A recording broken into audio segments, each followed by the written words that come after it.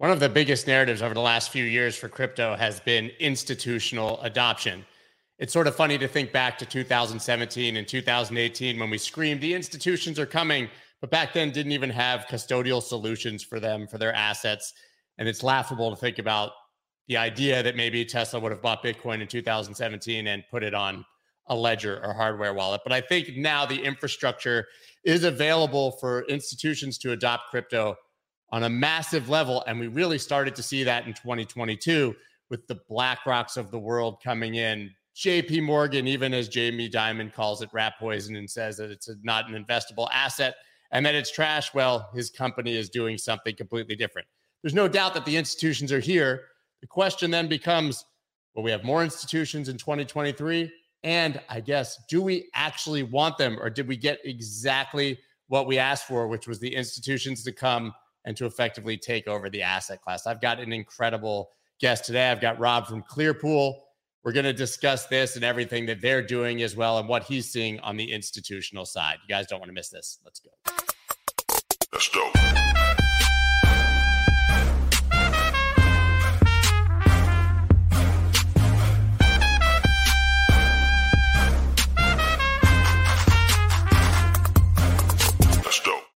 What is up, everybody? I'm Scott Melker, also known as the Wolf of Wall Street. Before we get started, please subscribe to the channel and go ahead and hit that like button.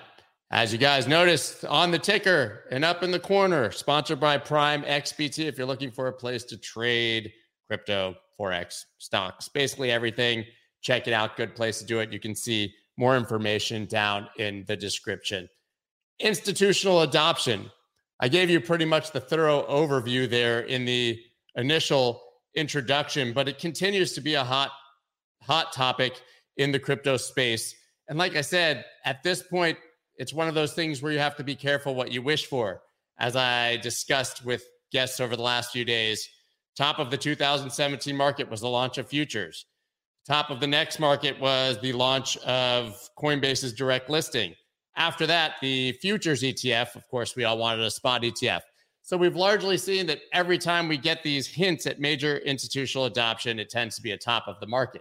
There's a lot of conspiracy theories as to why that may be, and I'll let you ponder those on your own, whether it's because they're shorting, whether it's because they want to buy the assets cheaper. I've certainly put forth the idea that Wall Street will largely own the crypto space after the next year as they raise billions of dollars in funds to buy distressed crypto assets. But I've got an incredible guest today who can give us a lot more insight as to what's happening in the institutional world. It's Robert Alcorn from Clearpool, and they are a lending protocol that focuses largely on institutions. I'm going to go ahead and bring him on now. Rob, how are you, man? Hey, Scott. Thanks for having me. I'm good. So you were obviously listening to everything I said. Maybe give us it just was the end of 2022. It's the beginning of 2023. What do you think the status of institutional adoption is right now? Yeah, I think, you have to probably define the institution and you have to define what is adoption, right? So as you mentioned, there's a lot of institutions, already in this space. You mentioned a couple of names, BlackRock and I think you mentioned JP Morgan. JP Morgan. We of course, have Citadel and Fidelity and Schwab. Yeah. Exactly. So all of these guys, already doing something. Is it adoption? I'm not sure.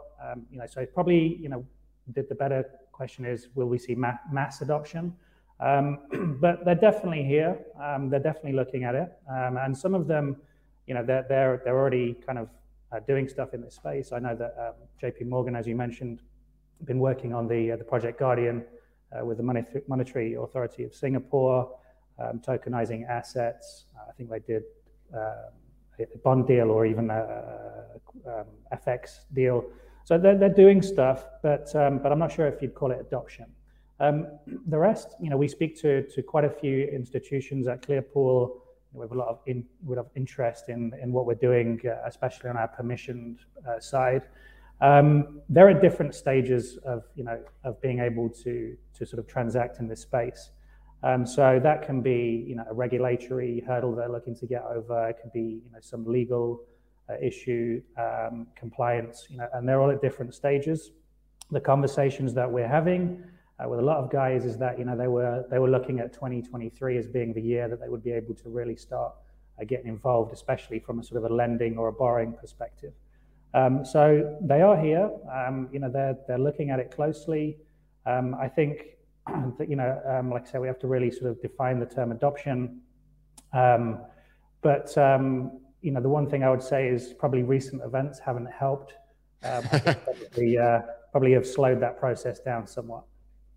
So it's fair to say that they're potentially trading it, that they're building some infrastructure to take advantage of people trading it, but perhaps they're not actually using it, which I guess would be true adoption. Yes, true. I think so. Yeah. I mean, the way we look at it is, we're building something which we'd like them to adopt. It's infrastructure. Obviously with Clearpool for lending and borrowing, there's other infrastructure that's being built, that can be used for other things, derivatives and so on. But yeah, we would like to see, more institutional adoption of what we have built, because we believe that is, far more efficient and safer and more inclusive. So I think, as I mentioned, they're at different stages of where they're at before they'd be able to participate. We have already had, one large financial institution, Jane Street, participating on Clearpool last year. We've got a sort of a number of other sort of similar profiles lining up to use one of our products. So we would like to see more adoption, and of course we already have institutions that are sort of more crypto native, obviously already using these services. So we'd like to see them to adopt the technology. But I think there's probably a few things that need to fall in place, and one of them, not least of which would be the regulatory question mark, which comes up very, very regularly. Well, let's talk about the regulatory question mark then. Literally just today, I saw that Coinbase is paying a $100 million fine, $50 million for not doing proper KYC for anti-money laundering, then another $50 million to bolster its compliance program, right? We're seeing a lot of regulatory activity, but mostly it's been slaps on the wrist, honestly, right? I mean, even BlockFi received a $120 million, I believe, fine at the time. They're not really being punished. They're just paying the fine and sort of moving on. So are you thinking that we'll continue to see this sort of regulation by enforcement and fine, or do you think we'll actually get clarity? And for the institutions you're talking to, how much does clarity matter? Are they in the United States? I mean, we have some clarity in other places. Just kind of a very big minefield, it seems like.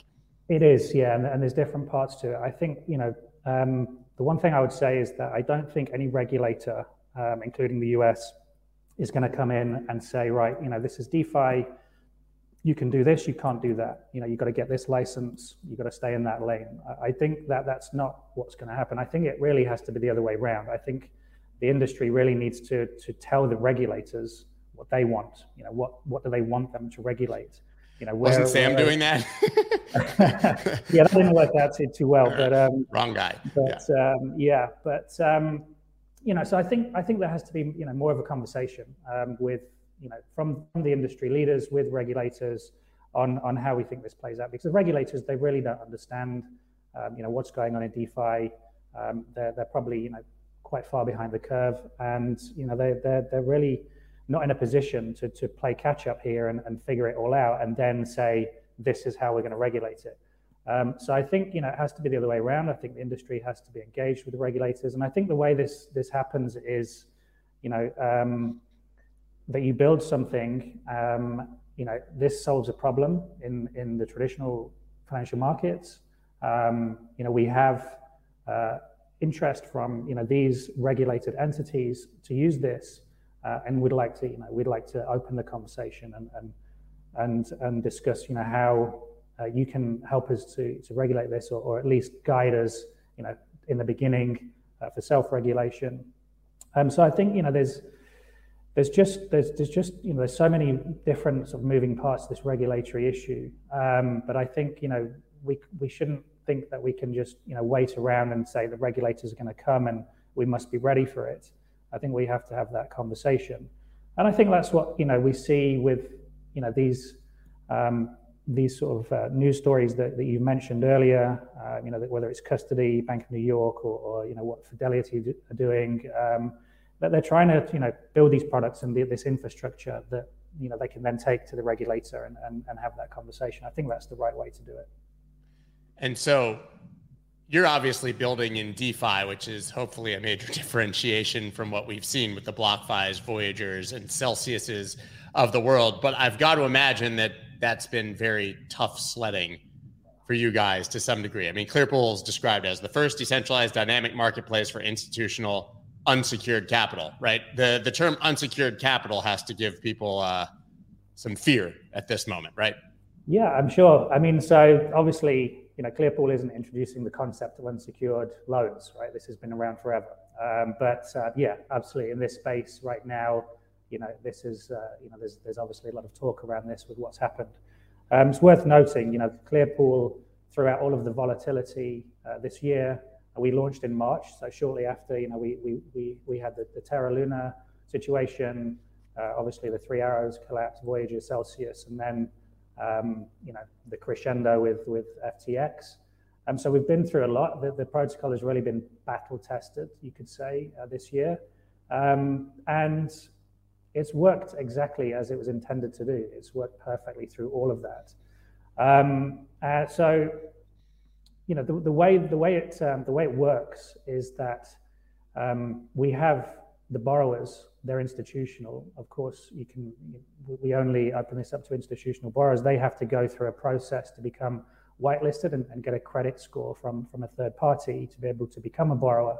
But then they open their own pool. So it's a single borrower pool. So each pool has its own borrower. So when you connect to Clearpool, you see a list of borrowers. And then anybody can be a lender. So you can decide who you want to lend to, who you want to avoid. You make that decision. Effectively, you connect with your wallet and you lend stablecoins or other assets to these borrowers. So those loaned assets go into the pool, and then the borrower can draw down on those assets whenever they want. When they do that, they're obviously utilizing some of the pool. There's an interest rate and utility curve within each pool, and the amount of funds that the borrower is utilizing will determine the interest rate that they pay. Now the curve, you can see if you click on one of the pools on the app, is a very unique shape.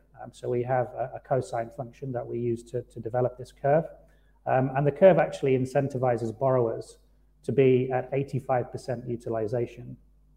So if you can imagine a scenario where there's $10 million in the pool, which has been provided by a few hundred different lenders, the borrower most likely would draw down 8.5 million. They want to be at 85% utilization. That's where you find the lowest interest rate on the curve. If you start to creep up above 85%, the curve really starts to sort of increase more steeply up to 100%.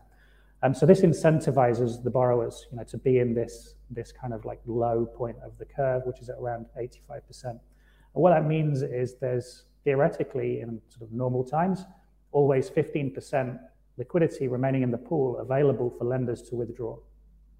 So as a lender, you're not locked in. You can withdraw whenever you want. Now, of course, you'll have the scenario like we've just discussed through all of these events that have happened this year, where there's a rush for liquidity and all of the lenders want to withdraw at the same time. If that happens, the pool goes to 99% utilization. It cannot go any higher than that. But then a timer starts, and the borrower has 5 days to repay into the pool and bring the utilization back below 95% in order to avoid a default. And this is exactly what we saw through all of those events. And of course, the biggest one being FTX. The pools went up to 99% utilization, and borrowers had to start repaying into the pool to allow lenders to withdraw. On Clearpool, within 3 days of the announcement of FTX's bankruptcy, all but one of the borrowers had repaid their pools, and therefore all lenders were able to withdraw all of their liquidity within hours or days of that announcement. If you contrast that to sort of CeFi platforms or other DeFi protocols, where you're locked into term loans or there's a lock-in period for redemption, you're now exposed to rising risk. And you're sitting there and receiving the same interest rate that you were at the beginning, whereas on Clearpool, even if you are locked into a pool because it's remaining at high utilization, the interest rate goes up with it. So it's now paying you 20+% APR for that liquidity risk. So it's worked really well for our work. Yeah, I don't think you can compare it to CeFi, because in CeFi you had humans making uncollateralized loans. It wasn't a protocol and it wasn't transparent. So obviously, I think we've talked about this on this channel countless times, that DeFi sort of came out as the shining star, assuming you ignore the exploits and hacks. But DeFi hummed along. The protocols did what they were supposed to. People were liquidated in an orderly manner. But what happens if, a majority of the borrowers default at once? You've taken out $8.5 million. A bunch of lenders take the money out. It goes up to 99%, and you've spent the $8.5 million and have nothing left. How do you top up, in 5 days if you don't have anything left? Say you took those coins and gambled them with 150x leverage somewhere. Yeah, obviously it can happen. It's an edge case. We haven't had one default yet, so I think it is an edge case to envisage all of the pools defaulting at the same time. But there is a process for a default. So each of those pools has an insurance account. So we take a percentage of the interest, which is generated on every block in the pool, and that's diverted into the insurance account. So that builds up over time. If the pool hits that 99% utilization, the borrower doesn't repay within 5 days, it goes into default. That triggers an auction. So this is all automated by the smart contract. The auction essentially allows whitelisted bidders to bid for the debt of that pool. So let's take the example as $8.5 million. The starting point of that auction would be whatever is in the insurance account. So let's just say there's 5 cents on the dollar equivalent in the insurance account. The auction would run, and then at the end of the auction, let's say we get to 25 cents on the dollar. At that point, then all of the lenders in the pool would take a final vote. So do they want to accept the final bid, take their 25 cents on the dollar, and in doing so, they would relinquish their legal rights to pursue the borrower to the winning bidder? Or does the consensus vote to just take their share of the insurance account, which in this example was 5 cents on the dollar, but retain their legal rights to pursue the borrower legally? So this is the process that we've developed and designed. It has its own set of legal documents which have been developed by a global law firm in collaboration with Clearpool. It hasn't been tested yet, as I said. We've not seen a default, but we do have that process that would be triggered in the event of a default. And if you had more than one pool defaulting at the same time, it wouldn't really make any difference, because each pool has its own insurance account, its own auction process. So there can't be a widespread contagion platform-wide. It would be specific to that pool. And if somebody has chosen to lend, this is not a random retail person who doesn't know where their funds are going. It's someone who very specifically vetted the borrower through your process and decided that they wanted to lend them money. So on the permissionless pools, which is what we've been talking about so far, anybody can be a lender. So we do have individual lenders in those pools. We also have a lot of institutions. The bulk of we got up to about 160, 170 million dollars of liquidity provided on the protocol before FTX, and most of that actually was institutional lenders. But effectively anybody can be a lender into those pools. So we call them permissionless. We do have permission product. So this is where we brought in Jane Street last year. So they basically launched a pool where you had to be also KYC'd and onboarded to be a lender. So the lender in that pool was Block Tower, and this has a fixed rate and a fixed tenor and a fixed size. So we've actually just built a new product for that. It's going to be called Clearpool Prime, and it's going to be launching this quarter.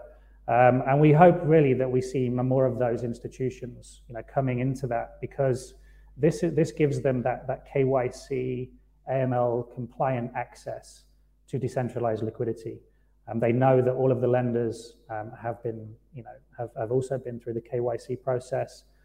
As a lender, if you're invited to fund a pool, in that ecosystem, you will be able to see, all of the information on the borrower. There'll be a data room where you'll be able to see, documentation and financial data to do your risk analysis. So, and there'll be a post-trade infrastructure as well. But this will all be automated on, non-custodial smart contracts. So, this really gives those guys, that ability to take a step into this space, and it ticks those, some of those regulatory boxes, if not all of them, with it being sort of fully KYC and AML compliant. Here's the inevitable question: why do people want to borrow crypto at this point? Are they, it used to be that obviously you knew people were borrowing because they wanted to short, right? Yes. I think we've definitely seen that demand drop off, since FTX. There's no doubt, that there's less opportunities right now. But I think there's also no doubt that that's going to come back, right? I think none of us would be here if we didn't think that that this is going to take off. So we're in a period of uncertainty right now. There isn't that much demand, especially not for stable coins. There is demand for other assets, like Ether or even Bitcoin. So there is still demand for certain assets, but it's definitely dropped off. I think we're in a situation now where most participants are on the sidelines, and I guess the question is when does it all start again? And I think there's many things happening in the market right now, which these guys are keeping their eye on. Not least of which probably what's going on with Genesis and DCG and whatnot. And I'm sure there's other events that that could materialize on the back of what's already happened. So when that demand comes back, I'm not sure, but what I am sure of is that it will return. And when it does, whether you're a borrower or a lender, you want to make sure that you are participating on a protocol. If you're a borrower, that provides you with that that KYC compliant access to DeFi. If you're a lender, you want to be lending into a protocol where that you can access your liquidity, if volatility in the market spikes, and you're not locked in, to some lockup period or a term loan, at lower rates. I think the question there really is, how long does this slump continue? Right, but talking about the slump, and I'm not talking about Clearpool specifically, just at this point in a, obviously high yield environment with treasuries and bonds, what would compel someone, and I know it will change because we've seen it in the past, but what would compel someone to pay, I'm assuming to be able to offer yield to the lenders, the interest rates have to be relatively high, right? What are you borrowing Bitcoin, Ethereum, or USDC for right now that you can do with it that would be justified by those high loans? We know in the past it was so you could do the cash and carry trade. It was so that you could take advantage of the GBTC premium, right? There's been all these sort of rolling trades for a period of time before it's, I guess, arbed away or that inefficiency disappears, that it was very easy to say, okay, I'll borrow at 15% because I can make 20 basically as free yield on these trades. Is there just no trades like that right now, and the borrowers will come back when something, sort of emerges? I think those opportunities are gone for the time being, and it can be counterintuitive how rates work in DeFi. So you just mentioned it perfectly. When the market is in bull mode, the type of borrowers that we have on Clearpool, they're market makers, they're high frequency traders. The opportunities are there for them to make money, and they're happy to borrow, like you said, at 15, 20% even. And we saw that, probably I guess at the beginning to the middle part of last year. But then when the market turns, those opportunities disappear. You would expect, when there's more volatility in the market, that rates would actually go up. It actually is the other way around, right? Because these guys aren't seeing as many opportunities, and therefore, they don't have the demand for liquidity. So what we're seeing right now is, borrowers, that we've worked with so far, saying, the rates on Clearpool are actually too high for us right now. We'd be comfortable like 2% below, our lowest rate. Now, that segues on to how our rates are determined, which is also through a decentralized process. We have Clearpool oracles. These are a number of digital asset institutions who basically vote every 2 weeks on where they think the interest rates should be for our curves. So we take the sort of average of all of that and use that to set the curves for the following epoch. So basically, the rates, this design is to ensure that rates kind of move with the market. So basically, these guys will vote for these parameters on where they think rates are heading at this current point in time. We actually saw the rates increase, of course, on the back of FTX. And again, this is intuitively that's what you would expect, higher rates because of the higher volatility. But now we have a situation where the borrowers are like, well, we don't want to, we have no use for the liquidity at that level. So, it'll be interesting to see how that plays out. It's quite a new product for us. We launched it, maybe 2 months ago. So I think, we'll continue to see how that plays out and how, how engaged the community is on understanding that dynamic. And perhaps, we start to see the oracles vote, in the other direction in order to bring, more activity back to the protocol. So yeah, to answer your question, yeah, I think the opportunities have gone for the time being. They will come back. In the meantime, we have to be patient.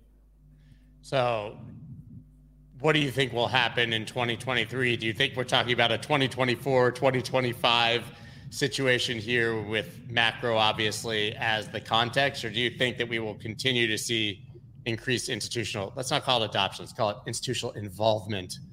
That's a better term. I'm going to just start saying institutional involvement in the crypto space. Yeah, we use that. Yeah. Okay. So I think, there's a few things that, that could happen following on from what we've already seen, right? So the contagion, is it still there? So talking about, crypto native, we mentioned the Gemini thing, there's all sorts of rumors, with, concerning USDT, for example, maybe even is Binance, okay, right? So hopefully we don't see anything else. I think ideally, we're through with it. And then we look, purely to the macro backdrop, which is uncertain as well. I think there's a crowded opinion that we see a recession this year. I think if that happens, the question then becomes, what's the Fed going to do, going into an election year, that's going to be very interesting to see what happens. But I think, on the back of all of that, we probably see a very sideways looking market for the next 12 months. That's what I think too. I think this is, again, it's probably a crowded opinion, but I think it's exactly the way that things will probably play out. So hopefully we don't see any more sort of train wrecks. And we just then have to kind of, keep an eye on the macro backdrop. And I'm sure we'll see, mini rallies throughout the year as we usually do on the back of whatever it may be that comes. But ultimately, I think, we might be sitting here a year from now, or certainly, 10, 11 months from now, before the end of the month, before the end of the year, sorry. And Bitcoin may be, still in the sort of range that it's been in for the last, few months. Yawn fest. Yeah. Brutal, but we've seen it. We were here in 2018.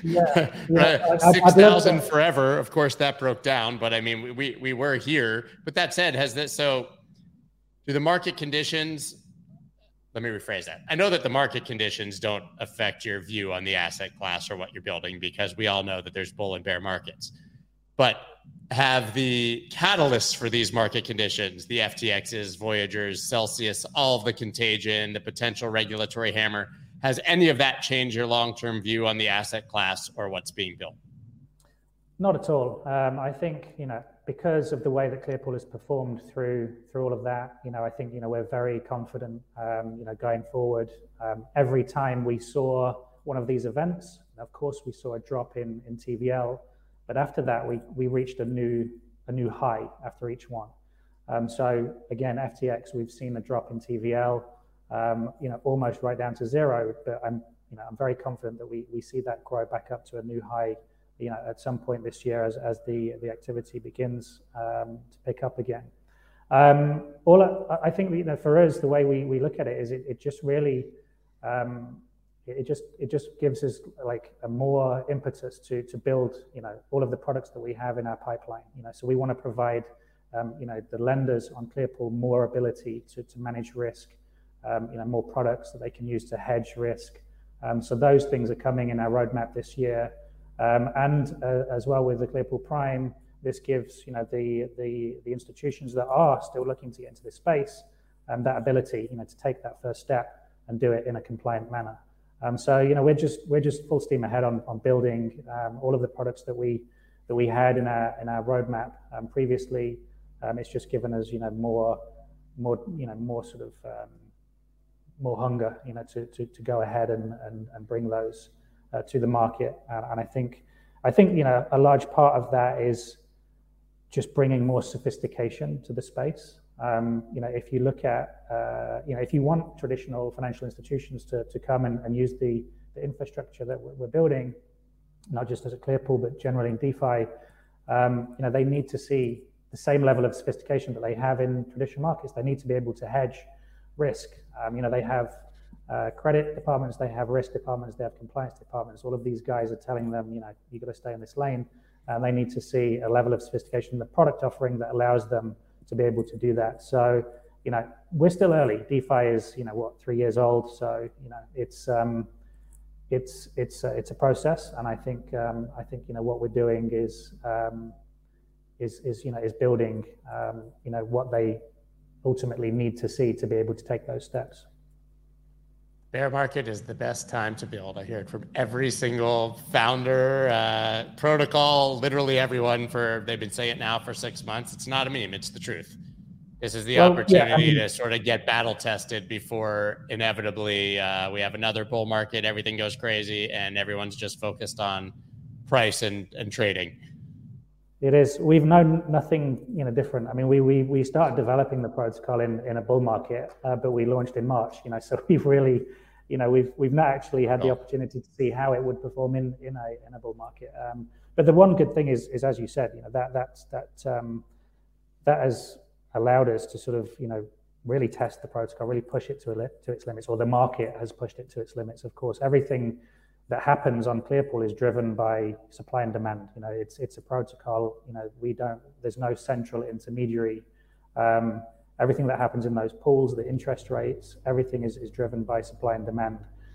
So it's been tested. Really has been tested, and it's performed really well. So that much we know, and I think in a way it's been good, as you said, to have launched in this period where it can be battle tested. So where can everybody follow you after this conversation and check out everything that you guys are building?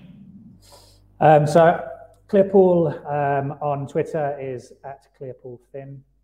I'm Rob8830, and the website is clearpool.finance. You can access the app from there and go and see all of the pools that have previously been active, the ones that have been now repaid. And test it out. And we have Discord and Telegram. You can access that through the website, of course, and you can ask us any questions in there if you have any. I'm just told by the producer that you guys wanted to make a short announcement. Did I miss something? No, I tried to squeeze it in already. Perfect. I thought so. No, it's Clearpool Prime. It's basically the new iteration for what we call permission pools previously. So that was the pool that we opened with Jane Street. So we've built a more sophisticated solution for this. It's going to be called Clearpool Prime, and that's coming in Q1. Thanks a lot, Scott. Appreciate that. Awesome. So I got to say then, I'm hoping then, as I think about it, that 2023 we stop talking about institutional adoption, or we make a switch from institutional involvement to actual institutional adoption, right? And I hope that people start to use Clearpool and other lending protocols to borrow for other reasons than to short the market or to trade. I think that we will see those use cases down the road. Everybody, of course, I will be back tomorrow. We have the normal roundtable on Thursdays. I believe we got Genevieve Rock-Dector, Dave Nage, a few other people. It's going to be awesome. You guys definitely do not want to miss it. It will be at 9:30 a.m. Eastern Standard Time. Rob, once again, thank you so much for joining. Thank you, everybody, for watching. I will see you all tomorrow. Thanks, Rob. Thanks, guys.